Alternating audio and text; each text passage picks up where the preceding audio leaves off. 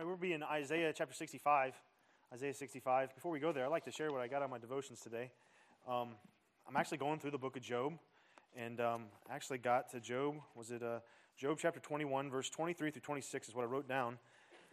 He said, this is what Job said, 21 verses 23 through 26. He said, "One dieth in his full strength, being wholly at ease and quiet. His breasts are full of milk, and his bones are moistened with marrow. And the other dieth in bitterness of soul, and never eateth with pleasure. They shall lie down alike in the dust, and the worm shall cover them." It sounds like Job's got like a serious problem, you know what I mean? When you read this stuff, like it's always doomsday. I mean, death's the end of it. We're all gonna be eaten by worms. It doesn't matter if you're strong. It doesn't matter if you're weak. It just doesn't matter. And Job has this question that he wants God to answer. He's like, why are you allowing this to happen to me? What have I done wrong? Oh, like Brother Gardner preached this morning, or on Sunday morning. Oh, there are the mediators. Someone could just tell me what's going on.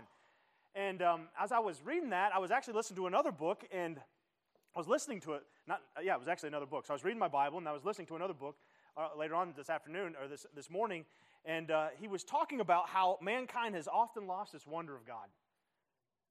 And when you think about it, it's pretty evident when you think of a kid, right?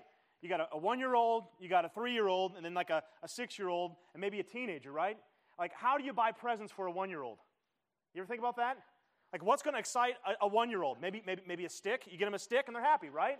They're not going to remember it. You know what I mean? You give them anything. Those kids pick their boogers. You know what I mean? And so, like, those 1-year-olds, it's so easy to please and so easy to make, wow. And then you think about a 3-year-old, okay, I got to think a little bit more, maybe some wheels on the stick, okay? Maybe get some wheels so they can roll it around, maybe they can throw it a little easier, right? Then the 6-year-old, man, it's a totally different dilemma, right? You've got to really put some thought into it, maybe to get some coloring books, some crayons or something, I don't know. But then you get to the teenage stage, and I'm learning, they just up the game. You've got to do like a phone, an iPad, or something big. If you want to wow this kid, you've got to always up it up. Does that make sense? Isn't that the way with us, though? Isn't that the way with us? We lost the wonder of God. Job had these questions. He's like, God, I'm questioning you. Why are you letting this happen to me? Why are you letting this happen to me? Then God comes back and God answers Job in Job chapter 8, verse 34, and he says, okay, you want to answer questions? How about I give you some questions that you don't have the answer for either? Where were you when I laid the foundations? Where were you when I said to the river or the waters, hitherto, therefore, no more? Where were you? Can you answer that? And then Job, he responds to God in Job chapter 42, verses 4, and he says, here, I beg you, and I will speak. I will demand of thee, and declare thou unto me. I have heard thee by the hearing of ear, but now my eye seeth thee. God, you have revealed yourself to me. And this is what I think. I abhor myself, and I repent of myself. Doesn't the world get a knowledge of God, and they don't glorify Him for it? Doesn't the world get a knowledge of the holy, and they're not thankful? Therefore, God gives them over. And we go through problems, right? We go through trials, we go through tribulations, and we're always asking God, I want the answer for this. I want the answer for this. And God's like, I've already given you some wondrous stuff that you guys can think on. Why aren't you thinking on that? How unselfish we are. How unselfish we are. We're not content and not thankful for what God has given us. And we're not glad and we're not rejoicing. And it's almost like, God, if you just allow me to deliver those spirits out of those people, then I can really rejoice. And He says, you fools, don't rejoice in that. Rejoice that your name's written in the heaven, in the book of the Lamb in heaven. Rejoice in your salvation. Isn't that what we should be happy in? In Isaiah, I think it's kind of like that. In Isaiah chapter 65, tonight I want you to think like a Jew. Because tonight we're going to get a glimpse, we're going to get a revealing of a great and magnificent and wonderful God. In Isaiah chapter 65, Israel has seriously messed up. They have gone looking to other idols and worshiping false gods. Israel's works and their attitudes, according to the Scriptures, were like smoke in the nostrils of God. They had left God that was seeking for them. They left a God that was seeking after them. They wouldn't listen to His calling. Therefore, they ignited God's anger towards them. And the truth is the same. Sin always leads to horrible consequences. That's what these people, these Jews, these Israelites, probably thought about whenever they were reading this book that was given to them by God, by Isaiah. They had just went through the captivity. The Assyrians had come down and they had taken over the northern kingdom. And now God talks about how Jerusalem's going to be taken over. And they're waiting for Babylon to lead them out of exile. And now they're just waiting. They're waiting for punishment. They're waiting for punishment. They know it's coming. They're actually, some of them might even be living through punishment. Maybe their family's already been taken. They messed up royally. And now they're probably living in dismay. Can I say it's easy when you're down to get even further down, isn't it? To begin to live in dismay. The cards are now stacked up against you. Young people, as your life goes on and you grow older, you can focus in on those things in the past and they can make you, I learned a new word today, salty. For us old people, that means to be exceptionally bitter or agitated. This particular irritation typically stems from past events that you haven't gotten over yet. So you're salty. I wonder if these people in Isaiah chapter 65, as they get there, I wonder if they're salty. I wonder, like, man, we messed up royally. And now we got to pay the consequences for it. And now God's going to leave us. And He's going to forsake us. He's going to take His presence away. And they think of all this stuff, right? And it's easy when you live in trials to allow it to sink in and cause you more troubles and more trials, isn't it? It isn't easy to live in that state of being. We've been through 64 chapters in Isaiah. We have seen the same things that can make Israel get salty. Or for you old people, maybe become melancholy. In Isaiah chapter 9, verses 13, this is what God said. He's already told him this. He said this, "For the people turneth not unto him that smiteth them, neither do they seek the Lord of hosts." They're not coming after me. Therefore the Lord will cut off from Israel the head and tail, branch and rush in one day. The ancient and the honorable, he is the head. And the prophet that teaches lies, he is the tail. For the leaders of this people cause them to err, and they that are led of them are destroyed. Therefore, this is what the Lord says in verse 17 of Isaiah chapter 9. Isaiah chapter 9, verses 17. Therefore, Isaiah chapter 9, verses 17. Therefore, the Lord shall have no joy. God no longer has joy in their young men. Neither shall have mercy on the fatherless and the widows. Get this, why? Why, God? For everyone is a hypocrite and an evildoer. Every mouth speaketh folly, for all his anger is not turned away, but his hand is stretched out still. Israel is looking bad.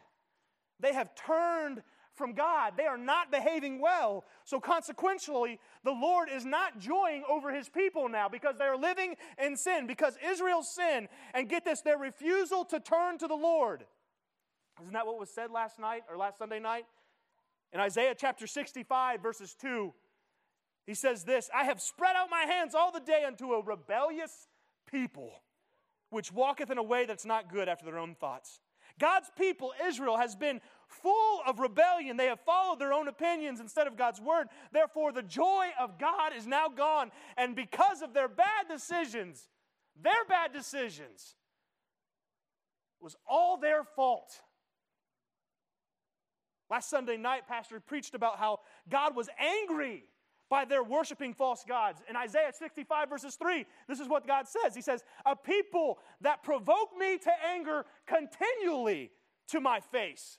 They sacrifice in gardens and burneth incense upon the bricks, which remaineth among the graves, and lodge in the monuments. They eat swine's flesh, and the broth or the fragments of abominable things is in their vessels." Even in their wrongdoing, Israel now has this attitude like, I am more holier than thou. Even when they're doing this stuff and they have totally forsaken God, they're no longer worshiping Him, they're no longer offering offerings and sacrifices to the Holy One. Look at their attitude in Isaiah 65:5, which say, this is what they say, "Stand by yourself, stay away from me, get away from me. Come not near to me, for I am holier than thou." And God says, "These are a smoke in my nose, a fire that burneth all day." They have turned on God. They forgot the place where God put His name, His presence, a place that God called His holy mountain. In Isaiah 65:11, he says this, but ye are they that forsake the Lord. Get that. You have forsaken me. You have forsaken me that forget my holy mountain. The place where God said his name. The place where God's presence was. The place where they were supposed to worship. They forgot his holy mountain. These people are messed up. And it's because of their sin that now God must punish those that do wrong. Do not let your mind or your heart think that just because God's gracious does not mean that he isn't a just and a judge at all. Does that make sense? Just because God is gracious does not mean he is not just and he is not a judge. He is just. He is the avenger. He is the judge of all the earth, and he always does right. That's what the Scripture says. So that's what he tells Israel he's going to do. In verse 6 of Isaiah 65, this is what he says. Behold, it is written before me, I will not keep silence, but I will recompense. Even recompense in their bosom. Your iniquities, Israel, and the iniquities of your fathers together, saith the Lord, which burneth incense upon the mountains and blasphemeth me upon the hills. Therefore will I measure their former works into their bosoms. So because of Israel's fault, they will be punished as a nation. Verse 12, he says this, therefore will I number you to sword, and you shall bow down to the slaughter.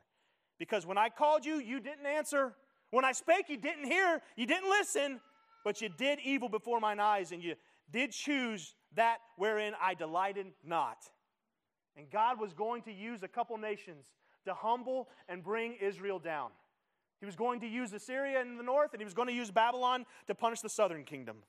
And God's punishment in the lives of Israel, get this, was going to bring major heartache. It was going to bring major heartache. Isn't that what sin does? Sin has its pleasure in the beginning. It has its pleasure for a season, but it only leaves pain, heartache, shame, embarrassment, and downright destruction in its wake. Verse 13 of Isaiah 65, this is what he says. Thus saith the Lord, my servants shall eat, but you guys will be hungry. Israel, you'll be hungry. Behold, my servants shall drink, but you'll be thirsty. Behold, my servants shall rejoice, but ye shall be ashamed. Instead of obeying God, they refused to listen to him, right? They chose the thing that didn't please God. And for that, they would become hungry, thirsty, and embarrassed. They are no longer a rejoicing people. Isn't that true for us? Isn't that true for us when we fall into sin, when we're living into sin? David in Psalm 51, when he's living in sin, he says this. He says, restore unto me the joy of my salvation. Psalms 51, verse 12. Sin robs you of your joy. It not only destroys your life, it not only brings shame, but it robs you of your joy. But can I say something? So do trials. What did Job do wrong? What did he do wrong? Why was he so sad? Why did he have so much sorrow? Trials and suffering, when destruction comes in our life, like that was Job, it wasn't caused by sin, but then despair came. In essence, Job was salty, right? The hope is gone. The hope is gone. In Isaiah 65, verse 14, talking about Israel, look what he says. Behold, my servant shall sing for joy of the heart, but you shall cry for sorrow of heart, and shall howl for vexation, for a broken spirit. They would cry and howl, and their hurt from the punishment, their spirits would be broken. The vexation means destruction, a breach, a hurting, a breaking, a bruise. An afflicted spirit is going to go on. Can you imagine being a Jew and reading this? Things that you're ashamed of, that you did, now is going to haunt you and going to bring heart pain, the sorrow of your heart, and it's going to cause your spirit to be broken. God's punishment and judgment can remove joy from us. In Isaiah chapter 16, verses 10, this is what God says about Moab. And gladness is taken away, and joy out of your plentiful field. In thy vineyards there shall be no singing, neither shall there be shouting. The treaders shall tread out no wine in their presses. I have made their vintage shouting to cease. You know, when we sin in 2 Corinthians chapter 2, he talks about a guy that was in sin, right? And he says, don't let his sorrow overwhelm him. Isn't that what happens? It robs us of our joy. It robs us of our rejoicing. It robs us of our singing. And we become salty, melancholy type people. And even when we face different trials. Paul says when he was in Philippians that his sorrow was going to, lest sorrow should have sorrow upon sorrow when his friend was about to die. Sometimes things happen in our life that just rob us. They rob us of our joy and our rejoicing. I think about these Jewish people as they're reading Isaiah 65, and I begin to feel horrible. There is not any longer any joy or rejoicing. And why? It was because of their wrongdoing. They broke the covenant. They were the untrustworthy ones. They were the unfaithful ones. They were wrong. They caused this. They brought the shame. But now, in Isaiah 65, God tells us something in verse 17. Get this. I love these words. For behold. Get this. For behold. Look. A new day is dawning. A new day is dawning. In light of all this sinful and hopelessness, the past will no longer be remembered. Look what God says in Isaiah 65, verses 16. That he who blesseth himself in this earth shall bless himself in the God of truth, and he that sweareth in earth shall swear by the God of truth, because the former troubles are what? Forgotten. And because they are what? Hid from my eyes. Verse 17, for behold, look, I'm creating a new heavens. I'm creating a new earth. And the former shall not be remembered nor come into mind. Everything that caused you shame, I'm going to just eradicate it and not remember it anymore. I'm going to hide my eyes from it. I'm going to act like it never happened. I'm going to remember it not. This age that God speaks of is the last half of the book of Isaiah. And it was for the purpose of bringing hope to the people that messed up royally. And what God tells these people to do is look in verse 18. Verse 18, if you like to underline things, this is what God was commanding these people to do. Look at this first part of this verse. This is what he says. But be ye glad. Be glad and rejoice. And that's what this message is about today. Be glad and rejoice. That's the imperative. That's the verbs he's saying. Hey, be glad and rejoice. Why? How can I rejoice? I messed up royally. There's no way this is going to go good. We're going to be in captivity. He's going to lead us away. He's going to destroy Jerusalem. And it was all because of our sin. There's no more prayers. There's no more prayers. He's not going to hear us. He's turned his ear against us. We're going to be obliterated. Pain and suffering is going to happen. But God says, hey, look, new heaven, a new earth. Now rejoice and be glad, for the future events are about to happen. That's what God's telling them here. They're living salty. They're living in melancholy. They're living defeated. But God says, hey, I got some new truth for you. You can be glad. I'm going to reveal you about a little bit about myself. That way you can be glad and you can rejoice. And what brings hope? What brings hope in our life? What brings joy and gladness? What does he say in those verses? What did we say? He's going to what? What is he going to do about the past? Not remember it anymore. He's going to hide his eyes for it. A forgetting of the past. In the life of Joseph, think about this. If anyone had a right to complain, it should have been Joseph, right? He was given a dream. He got a special treatment and favor because of that, his brothers were moved to jealousy. They were going to kill him. They sold him into slavery. People falsely accused him. He lived in jail, wrongfully accused. But then God gave him a son. And this is what Joseph said as the meaning of the name of Manasseh in Genesis chapter 41, verses 51. Joseph, and get this, before Ephraim, which means God caused me to be fruitful in the land of adversity, before there was fruit, get this is what God allowed happen. And Joseph called the name of the firstborn Manasseh. For God said he hath made me forget all my what? Toil and what? And my father's house. Not just my problems. I'm not worried about my family anymore. God's caused me to forget that. Now I can be fruitful where I'm at. Can I tell you? Before there's joy, before there's rejoicing, you got to forget all that stuff in the past. That's what God's saying right here. I'm going to create a new heaven. I'm going to create a new earth, talking about the millennial. And I won't remember that. I will choose to forget that so you can be glad. You can be rejoicing right now. That's what's going to happen. That's what's going to come true in this future age known as the 1,000-year reign. God's going to forget and remember no more the past, their troubles. That's wonderful. All is forgotten. And this is just a side note. But do you know why people can't live in joy and rejoicing? Because they can't leave the past. They can't leave the past. They live in it. They long for it, or they're so ashamed of it they become paralyzed to it. But in this future time, God says, hey, I'm going to choose not to remember your past. And not just that, there's going to be joy. And look what else he says. Not just forgetting the past. We can have amnesia, right, and forget about stuff, but then we realize, oh, junk, I'm in the same situation. I'm in the same environment. But look what God says he's going to do. Look what he says in verse 17 and 18. For behold, I, what?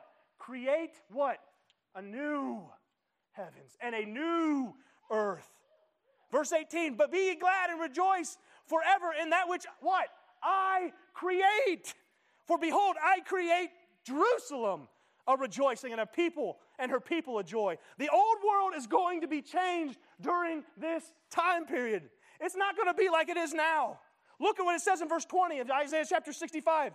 There shall no more thence any infants of days, nor any old man that hath not filled his days. For the children shall die, not 100 years old, but the sinner being 100 years old shall be accursed. Life will no longer be the same. Death won't be as frequent as the time period is right now. Notice the crowd that God is speaking to. These are the people that were going to face captivity. These are the people that are going to be facing death. And God's saying, in the future, we're not going to have to worry about that. We're going to have long lives. We're going to have long lives. I'm creating something new. Destruction of a people that will head to tail will happen. But in the future, a baby will die when it's 100 years old. Lifespan is going to be like nothing it is right now. So what do we do with that truth? Be glad. Rejoice in it. Just like their homes and their cities were going to be taken over by incoming armies. Their fields and their vineyards that they planted were now going to be fruits for somebody else. Look what's going to happen in the new age. Isaiah chapter 65 verses 21 through 22. And they shall build houses, and they're going to live in them. And they shall plant vineyards, and you will eat the fruit of them. And they shall not build and another inhabit. And they shall not plant, and somebody else is going to eat your food. For as the days of the trees are the people, as the days of the days of a tree are the days of my people. And mine elect shall long enjoy the work of their hands.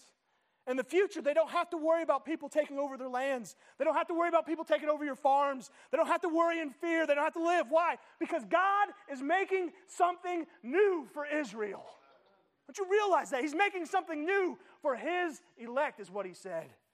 They can finally live in peace. No more worries about being rocketed by Palestine. No more worries about other nations oppressing them and stealing from them and burning their fields. They will have safety. They will have peace.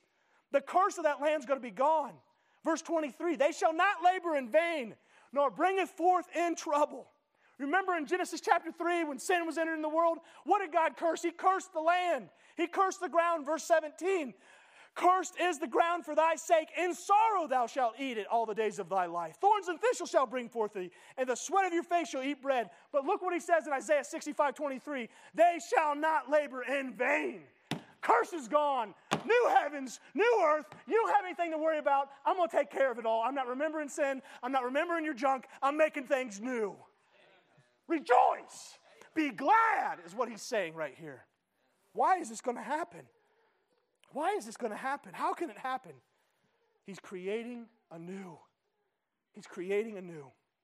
The animals are going to act differently.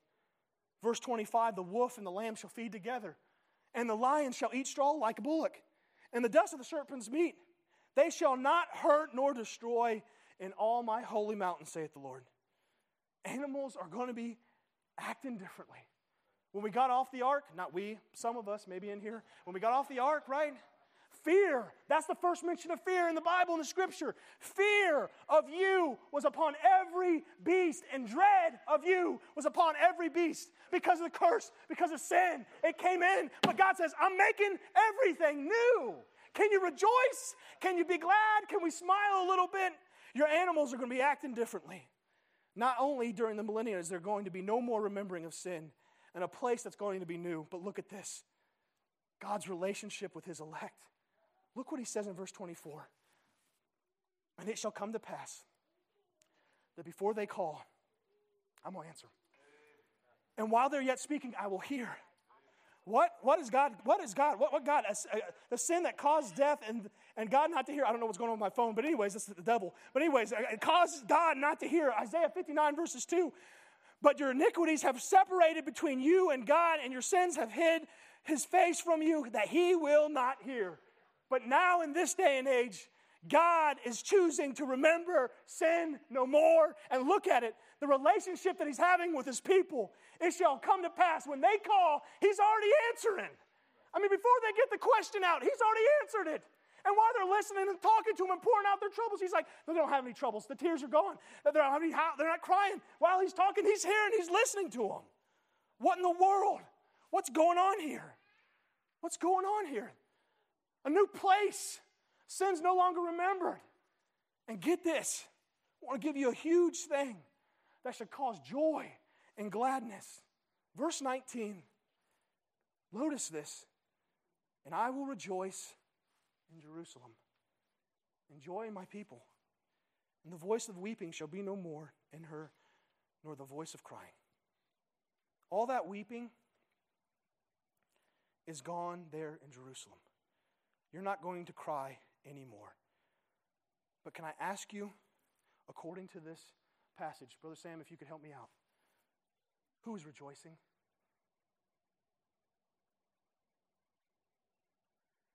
Where is he rejoicing at?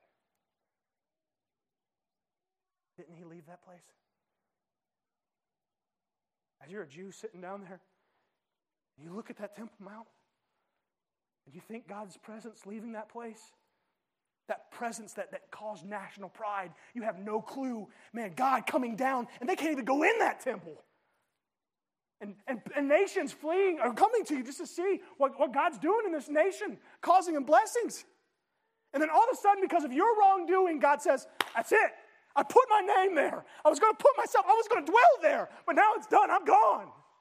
And then now a Jew's feeling that, and he's like, man, it's because of my sin. It's because of my wrongdoing. Oh, what are you doing? Why is this happening to me? And you begin to get salty, and you begin to get melancholy. And then God says, hey, rejoice. Be glad. How can I, God? You've left us. Rejoice. I'll be back in Jerusalem. I'm coming back. My presence will be there. My presence will be there. And we all know, in the presence of God there is what? Fullness of what?